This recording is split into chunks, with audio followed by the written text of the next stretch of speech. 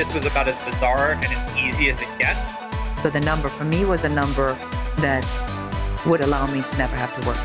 I feel like we got top. I went from a sale of $500,000 to in debt.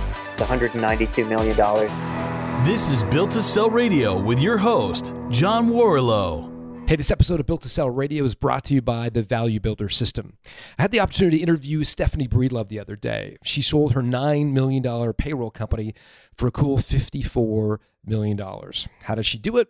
She focused on the 8 things that drive company value. Things like what we call the Switzerland structure, monopoly control, recurring revenue, all things you're going to evaluate in your own business using the Value Builder score. It takes about 15 minutes to complete the survey. Go to valuebuilder.com. So have you ever noticed that when you're talking to entrepreneurs, one of the most cliche things that comes up is that they were just on the precipice, right on the verge of selling their company, and like hours or days before the deal was supposed to close, it all fell apart into a big explosion? I mean, as I describe that, I'm sure you've heard stories of your own colleagues, people in your forum groups where that's the reality, right? They had a deal on the table and it blew up. And I don't think that's a surprise. In fact, I think it's a negotiation tactic a lot of buyers use to get you emotionally invested in the sale, only to change the deal terms at the very last minute, so much so that pulling away from the deal is just too hard, and they get the upper hand in negotiation. You go ahead and consummate a deal that you would never have agreed to prior to the letter of intent. And that's exactly what happened to Jason Bolt, my next guest from Society 43. Built a really successful company, was right at the last minute of doing a deal where 80% of the cash would be paid up front, 20% on the come, right up until the moment, literally days before the close, when a new deal term came in and 80% of the deal up front went down to 50% of the deal up front and 50% on an earnout. Jason walked rightly and found a new buyer, consummated the deal, and ultimately had a successful exit. But as a great illustration of the shady, underhanded tactics some buyers use to change the deal terms when you're emotionally involved. And hopefully that doesn't happen to you. To hear how Jason successfully navigated around that, here's Jason Bolt.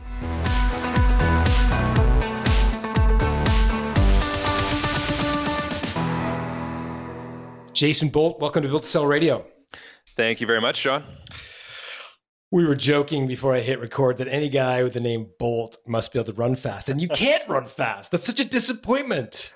It is. You know, I've tried. I was in track for a while. I've done the exercises, but for whatever reason, I'll blame my dad. I think genetically I was just not destined to be a runner. But you were destined to be an entrepreneur. So tell me about this Yes. company, Society 43. It's got a very curious name. What did you guys do? It is a curious name. Well, I had the idea actually when I was at Autzen Stadium down in Eugene, Oregon. I was at a game there. And just looking around, I was going to school and all the students were wearing these, $20 to $30 Wayfarer style sunglasses, usually black pairs. And then they were wearing all this green and yellow gear, fan gear. And it struck me that I'd never heard or seen a company that had made like fan eyewear. So I started doing a lot of research around like where eyewear is made. I was actually running 2 companies at the time, and I was already making some lenses for the other company, Revent, and found a company that could make these Wayfarer style frames at an affordable price, and they were high quality. So I asked them to send me some frames with green paint on the frame and then a yellow mirror on the lens, and then the reverse as samples. And I was like, I bet students are going to love these. Fans are going to love these. They'll wear them to the game. They'll wear them around campus. And it was like, I think a month later, I got a shipment of about 100 samples in and started handing them out to friends. And they would wear them around campus. And I just asked for feedback. I was like, is anyone asking for them? And the day after I handed them out, I had 10 of my friends come up to me and say, people are asking where to buy these. A guy that was in a fraternity said his whole frat wanted pairs. And so the idea, started at the game, and then I was like, there could be a much bigger market opportunity here to make. What are you, Jason, at that point, what are you paying for that first 100 frames? You're just kind of giving away to people. Like what was that costing you?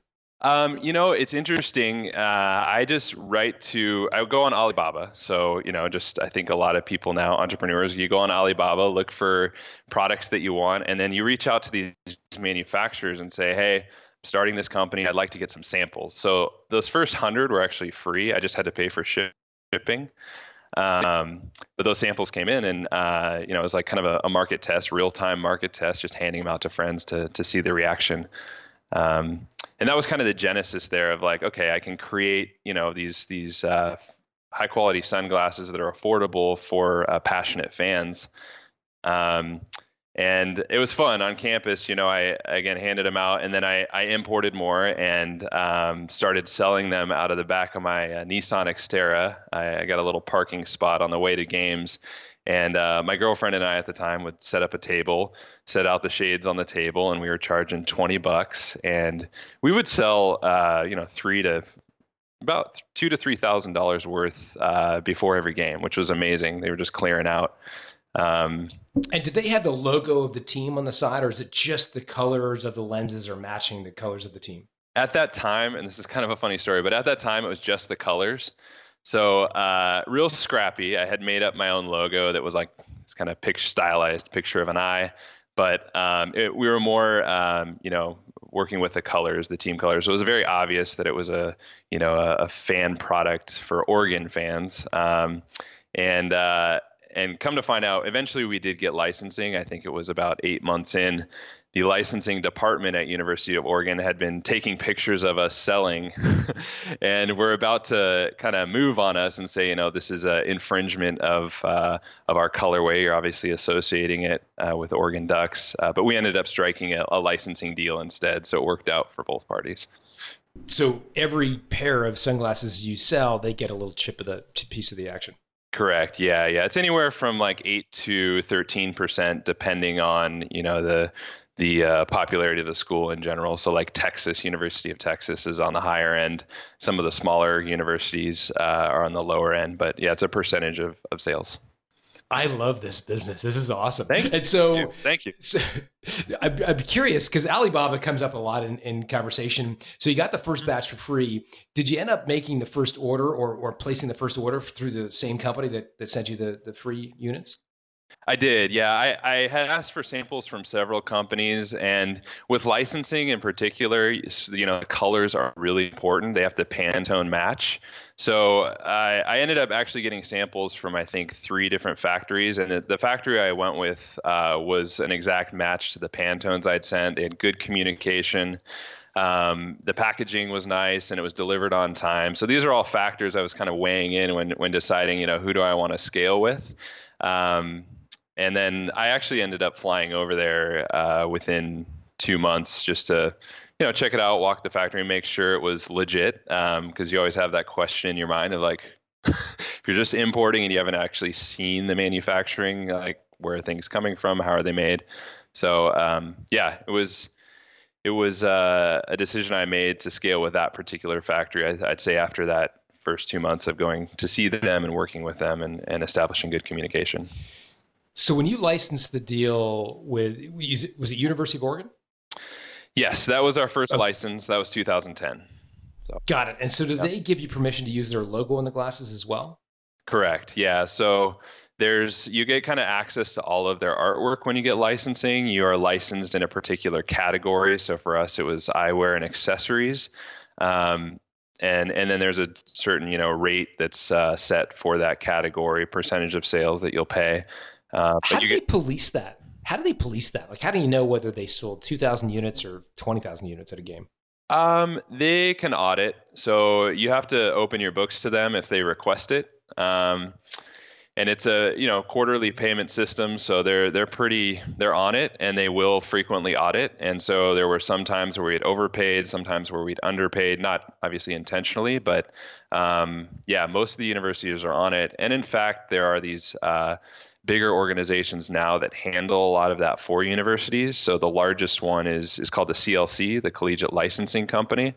And they manage a lot of the approvals, the artwork, the auditing, payments for a majority of the universities in the U.S. Got it. So how does the business evolve? So you get University of Oregon in 2010. I mean, take us up to to more present day? Like, how did it sort of evolve? What do you see as the big seminal moments in the development of the company? Yeah, I mean, it was such a fun brand and business to build because it's really focused on sports and excitement and, just fan passion. And so, those first few months, it was all just hustling out of the Xterra, going to games. I remember we'd walk around tailgates and sell there, me and my friends. Once we got licensing with the University of Oregon, sales really exploded because we added the O on the side, and it just legitimized the brand and like Autzen Stadium, the athletic department there agreed to advertise with us, so they put him up on the jumbotron. And those first 6 months, that first year, we sold to over 25% of the student population at University of Oregon. So they were everywhere. It was an explosion of product, and I was still shipping out of my apartment. I literally had sunglasses surrounding my bed, boxes of sunglasses. Kitchen was full, but it was just such an exciting time. I was like, all right, we gotta keep the gas down. And I went to University of Washington. Bought actually a bunch of one-way tickets to go to all the Pac-12 schools, meet with their licensing directors, and just showed them the success at University of Oregon. And it was like a domino effect. University of Oregon at the time, the football team was going to the Rose Bowl. There was a lot of hype there. So a lot of hype around that brand. So a lot of the other schools were really jumping on board, just seeing that this was kind of a part of that. New fan product. The fan category had been kind of stale for a lot of schools in terms of new, exciting product. And it was flashy, attention-getting, so the retailers loved it. So that second year, we actually ended up getting 16 licenses. And then the following year, we added another 30. And then by the time I sold, we had 80 collegiate licenses, the NBA and MLS. Wow. How did the so you said NBA and MLS? Mm-hmm. Correct. Yeah. How did those deals differ from the collegiate deals? So, I mean, were they essentially the same, or were there huge differences between the professional organizations and the universities? There were fairly stark differences. I would say the main one was that like MLS and NBA, it's just one licensing department, so you're not dealing with kind of a fragmented group of licensors. Where with the collegiate market, I ended up, I think, flying to, I think it was 25 different universities to get the total of 80 licenses. So just the efficiency of applying for licensing and then access to artwork for the professional leagues is much greater than, I would say, the collegiate market. How did your selling change from the back of the Xterra to 80 different universities? Like, what was the sales model as you grew? Yeah, so we think about scaling and creating processes so that we can handle all of that volume, and the sales model evolved to using reps. As much as I loved selling out of my Xterra and that fan interaction, and I actually continued to do that when I could, we had a network of reps around the country that had other, licensed products they were selling into retailers. So they knew the industry well. They had connections. We met with all of them. How did you find them? A lot of research, actually. It wasn't as easy as I thought it would be. So there are rep groups that will represent larger brands like Nike and Adidas and others. But for a company of our size, it was a lot of digging and networking. We'd go to trade shows and ask around about who are the best independent reps to work with. And over time, we developed a great group. I think we ended up with between 20 and 25 reps. At the time we sold. So really, really great group, very connected, very passionate about the product. They are the face of the brand as they're going to all the retailers. So for me, that was a pretty crucial process, just vetting them and making sure they were the right people to represent Society 43. And, this eyewear can be a very big spectrum of quality, right? So you've got very high-end glasses that'll protect your eyes from any possible UV, A, B, blah, blah, blah. And then you've got like really cheap stuff that can actually, I think, hurt your eyes. I'm not an optometrist, but I think they can actually, it lets more light in, but it's not being protected. Like, where did you guys land on the quality spectrum? And was that like an issue at all with any of the licensing deals? No, because that was a focus up front in terms of like making sure that the quality was there. Just, I actually took the first few pairs into my optometrist because that was a concern of mine. Was ensuring, that they provided UV protection. Impact testing is another one. You don't want, the lenses to shatter when they get hit.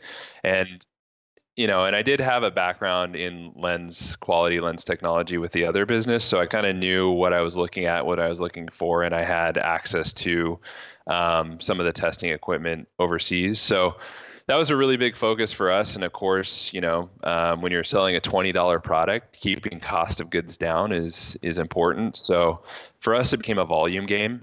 We used the same shape, the same mold for it was hundreds of thousands of frames that were just, had different colorways and different logos on them, but they all went through the same production process and used the same materials. So work me backwards. So a University of Oregon student is buying these for how much? So at retail, they were $20 online and at retail. Yeah. Okay. So they're $20. So then what is the retailer paying for them? So typical retailers will want what's 50 points. So it's, you're selling them to the retailer for $10. So you do take a substantial hit when you sell into retail. And what are you buying these things for? Ballpark. Yeah. It varied, but anywhere from, $2.50 to $5, I'd say. Wow. Nice margin. Yeah. It was a good, and then you layer in packaging and shipping and all of that. Shipping, but yeah. So, eyewear in general is it's a high margin product, as many people know. So for me, it was a great category to go into, not only because no one was making eyewear for fans, but the margin allowed for some pretty cool marketing opportunities and great product. So you mentioned Revent Revent. I think I'm pronouncing it correctly, right? Yeah, correct. Yeah, good. So you mentioned your other company. I want to get to that in a moment in more detail, but just superficially tell me, you're running two companies simultaneously. Is one sort of on hold as you're like Society 43 sounds like it was a rocket ship. Is Revent sort of on hold in the background while you're doing this, or is it full steam ahead at the same time as well? Yeah, it's full steam ahead at that time. It was easier to manage, I'll say. I had a team that would manage both, and it grew organically. We really created the replacement lens market with Revent. So the model there was adding products online, and they would just sell. And we weren't doing a whole lot in the way of marketing. But it actually, as far as growth, it started to outpace Society 43, even though Society 43 was experiencing explosive growth. So most of the attention went to Society 43 just because of the distribution and sales model. It was just more involved and took more personnel to do it right and do it well. Got it. And so what was the trigger that made you think, okay, now's the time to sell Society 43? Yeah. So for me, Society 43 was really established. Like, we had proven the motto, we were adding licenses. We had a great rep network. We had a substantial number of retailers. I think at that time we had 700 doors.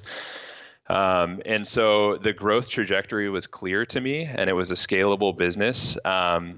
And I just remember one night I think I'd been up till like 2 or 3 a.m. for 4 nights in a row, just trying to manage the growth of both businesses, and just said, Revent, there's a lot of growth opportunity there, and it doesn't take nearly as much time to manage. And so I stepped back and said, I either need to find another CEO to run one of these companies, or I need to let one go so that I can really focus in both my time and my team's time. And after talking to advisors, my team, and family members, that had kind of seen me trying, really growing both of these, but almost getting to the edge of burnout, I made the decision to kind of evaluate the sale of Society 43, and luckily there had already been a lot of interest, so I knew it was a possibility. When you say a lot of interest, people approaching you? Correct. Yeah, we had several private equity firms approach us over the years because it was just such a unique business that got a lot of attention, a lot of press, and there's a lot of sports fans out there that just want to be involved with anything sports related. So it was typically, private equity firms that had kind of complementary businesses that they felt like they could add Society 43 in and scale it. Got it. And so what size of company is Society 43 at this time, when you're up till 4 or 2 in the morning, 4 nights in a row? So we had, let's see, at the time I had 15 employees, and volume wise, I mean, we were selling a few 100,000 pairs of sunglasses a year. So got it. Yeah. Got it. Yeah. Got it. So that's helpful. And so take me through the process of selling it. So did you, what was your next step when you realized that, selling it was something that you were open to? Did you take it to market? Did you hire a broker? What physically was your next step? Yeah, so we had an advisor that had also acted as a broker for several other companies that had exited. And so I met with him quite a bit just to talk through the process and really create a compelling kind of package for our business. So package up the business and pitch it to, he helped us package up the business and pitch it to some private equity firms, many of which had already reached out to us. So we knew it was a warm lead. And we did all of our due diligence on the financial side, and worked with that advisor pretty closely on pitching to several of these firms. What was in the package? For people who haven't ever seen sort of a pitch book or a SIM, they call it in the M&A world, a confidential information memorandum. What did it look like? What were the key sort of things on the table of contents?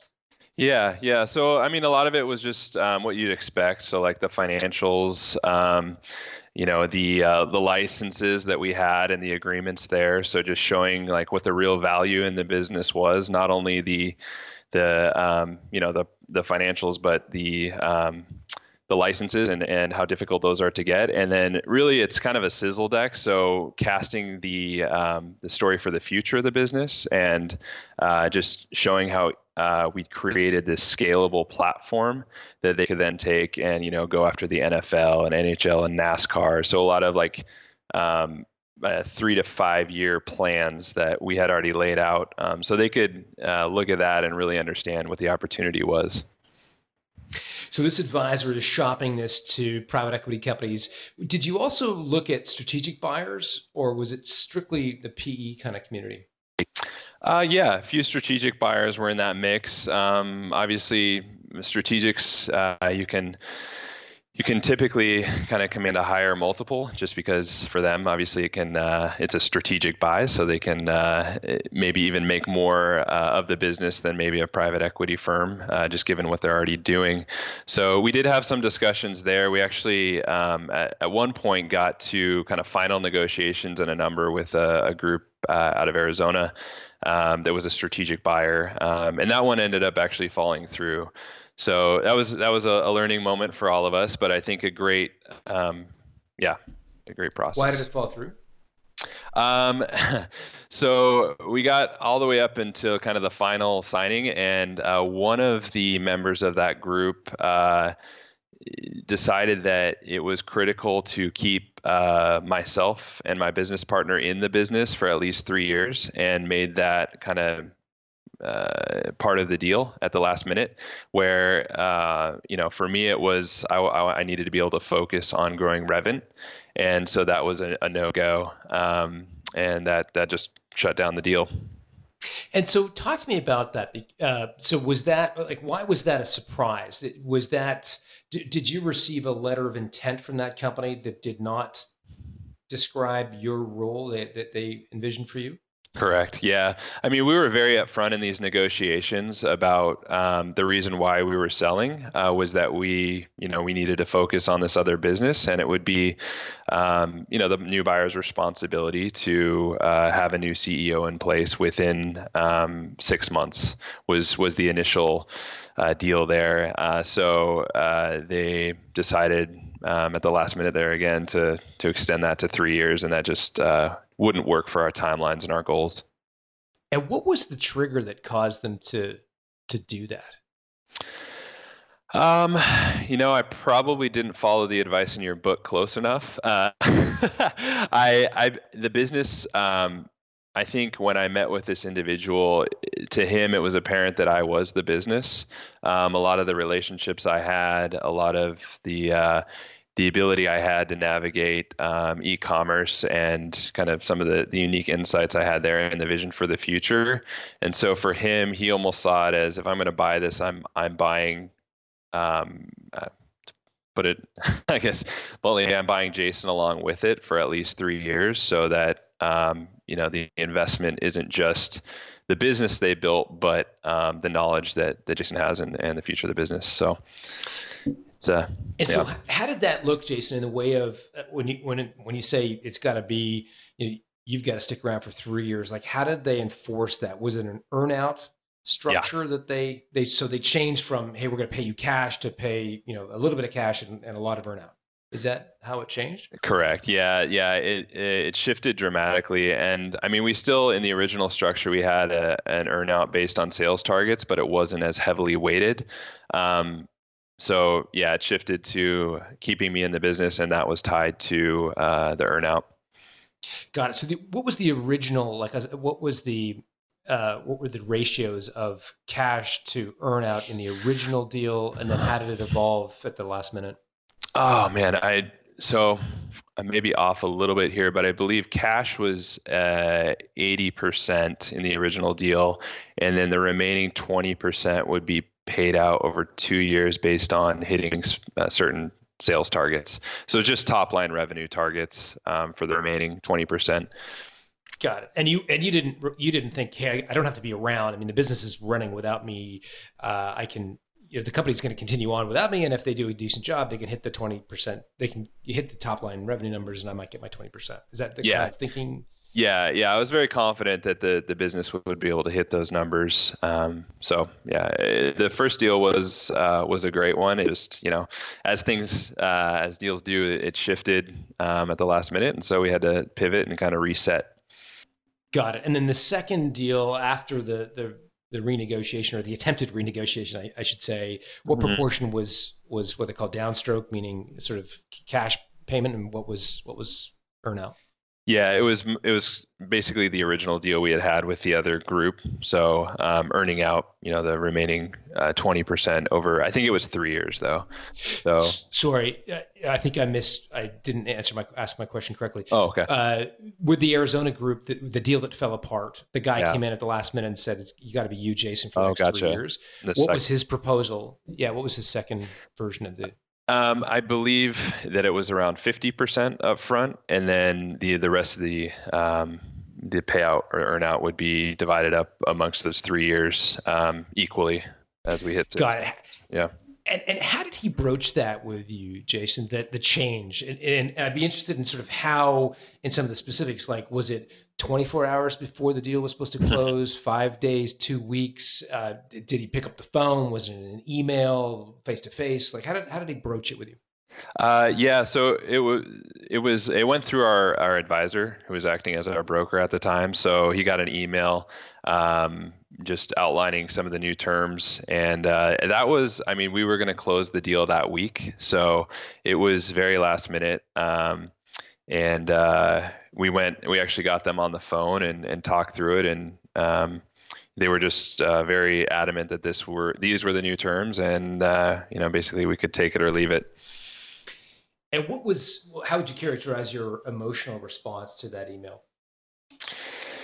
Oh man, frustration, I would say, just because we had put so much effort into, time and effort into packaging it up, going to meetings, and emotionally invested in this idea that, hey, we're going to get an exit here, and we were really happy with the terms. We were happy with the group. We thought that they were a good fit, and could take it on to be much more successful. So I was deflated. I'll put it that way. It took, I would say, a few days to get back on the horse, and just, kind of recover and recoup and reset. Got it. So take us through the next step, because this deal fell apart, but you did successfully sell it. So where did you go from there? Yeah, so we just kind of went back to some of the other groups that had reached out to us and went through the same exercise. And one of the groups who ended up being up in Seattle was just such a great fit as far as values and their love of sport, and they were entrepreneurs themselves, so they would be owner operators, and met with them several times over the course of, I think, 60 days, and it. The terms of the deal, I'll say, weren't as good as the original one from Arizona, but I just felt really good about the buyers and what they could do with the business. And so for me, we decided to engage with them and get the LOI in place, and they were ultimately the group that ended up buying it. And when you say terms, are you referring to sale price? Yeah, sale price, and then what else did we have in there? Yeah, I think the terms, they were similar to that first deal proposal from Arizona, but there was a little bit more of an earnout. I think it was over 3 years versus 2, so slightly different. But got it. Yeah. But roughly 80% up front, 20% on the company. Right. Got it. And what multiple of EBITDA were they offering? Kind of ballpark. Yeah, so we've been with all these negotiations somewhere between 5 and 7 multiple of EBITDA is where we were landing. Got it. And so you get the letter of intent in place. Did you do any sort of kind of playing one party off the other, or when you're working with the guys up in Seattle, did you eventually, did you play them off on the other, or did you kind of accept the original terms? We did a little bit of back and forth just because we already had this offer to comp off of. So, a very fresh offer to say, this is a very recent bid we received, and, you guys, you got to come in strong. And there were other interested buyers. So I think for anyone looking to sell their business, you need to have at least 2 offers on the table and work to get those, just because we found that really valuable when, there were some points where they're trying to drive down the sale price, and we could say, well, there's a pivot opportunity here. So let's make sure we're aligned and that we can get what we think is fair. Did you keep the Arizona offer alive for that purpose? I'm trying to remember. I think we had, there was some overlap there, but it actually was with the Seattle group. We came to an agreement, a fair agreement for both parties pretty quickly. So I would say we did not negotiate that hard with them because we were happy with what they had brought to the table, or I think there were some slight tweaks to the offer. How would you characterize the relationship between the negotiations you had and the deal that fell apart versus the one that ultimately was consummated?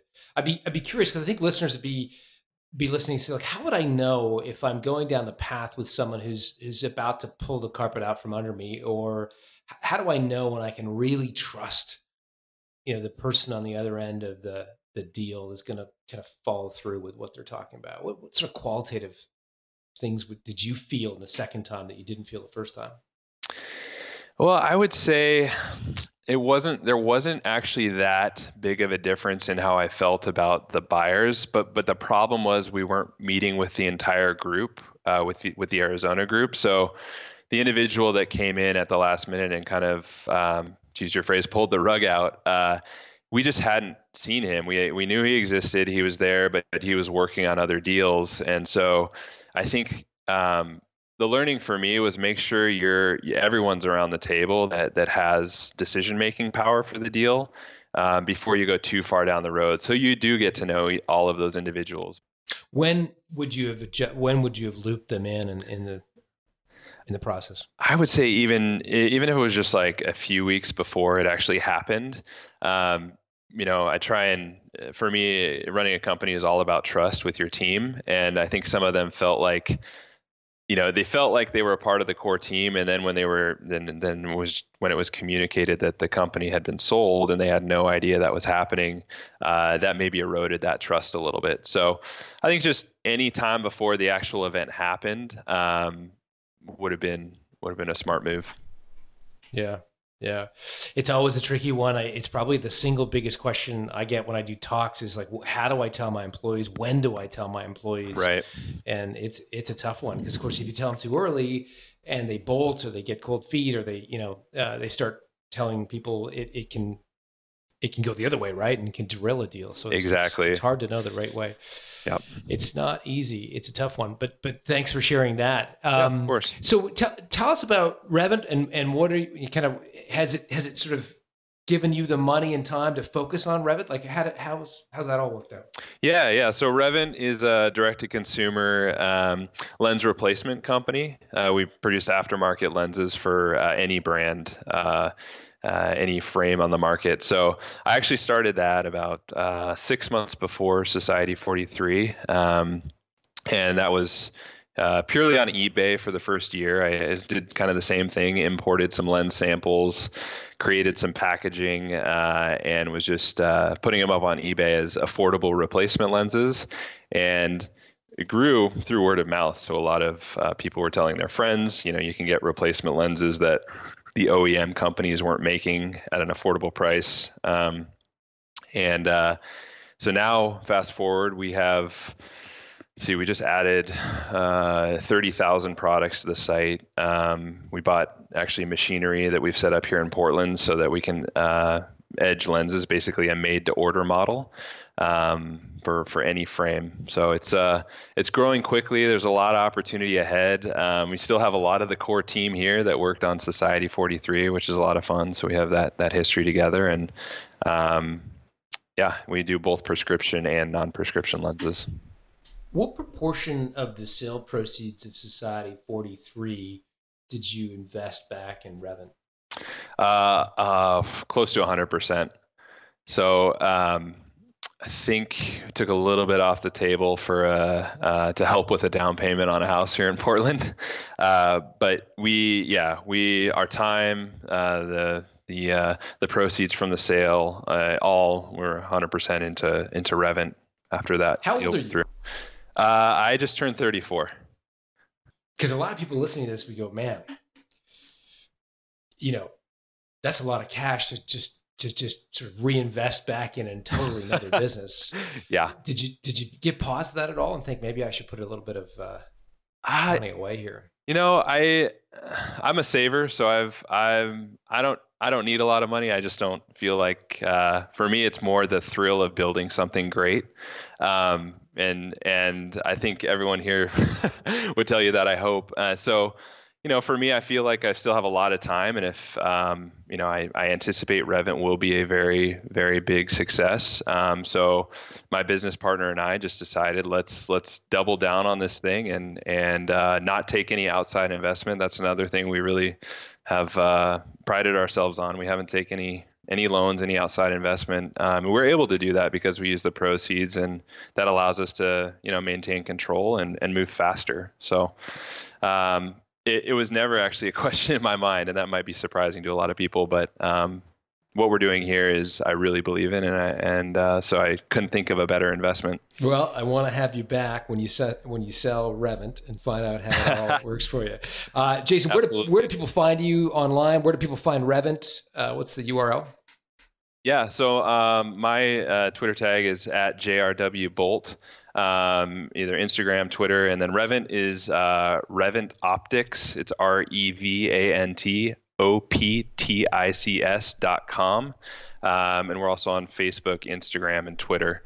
A lot of big things coming out for Revent, so I hope your listeners check it out. Jason Bolt, thanks for joining us. Thank you.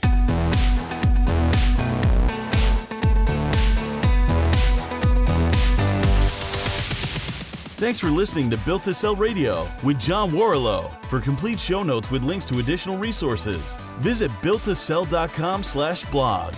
John is the founder of the Value Builder System. To find out how to improve the value of your business by 71%, visit valuebuildersystem.com.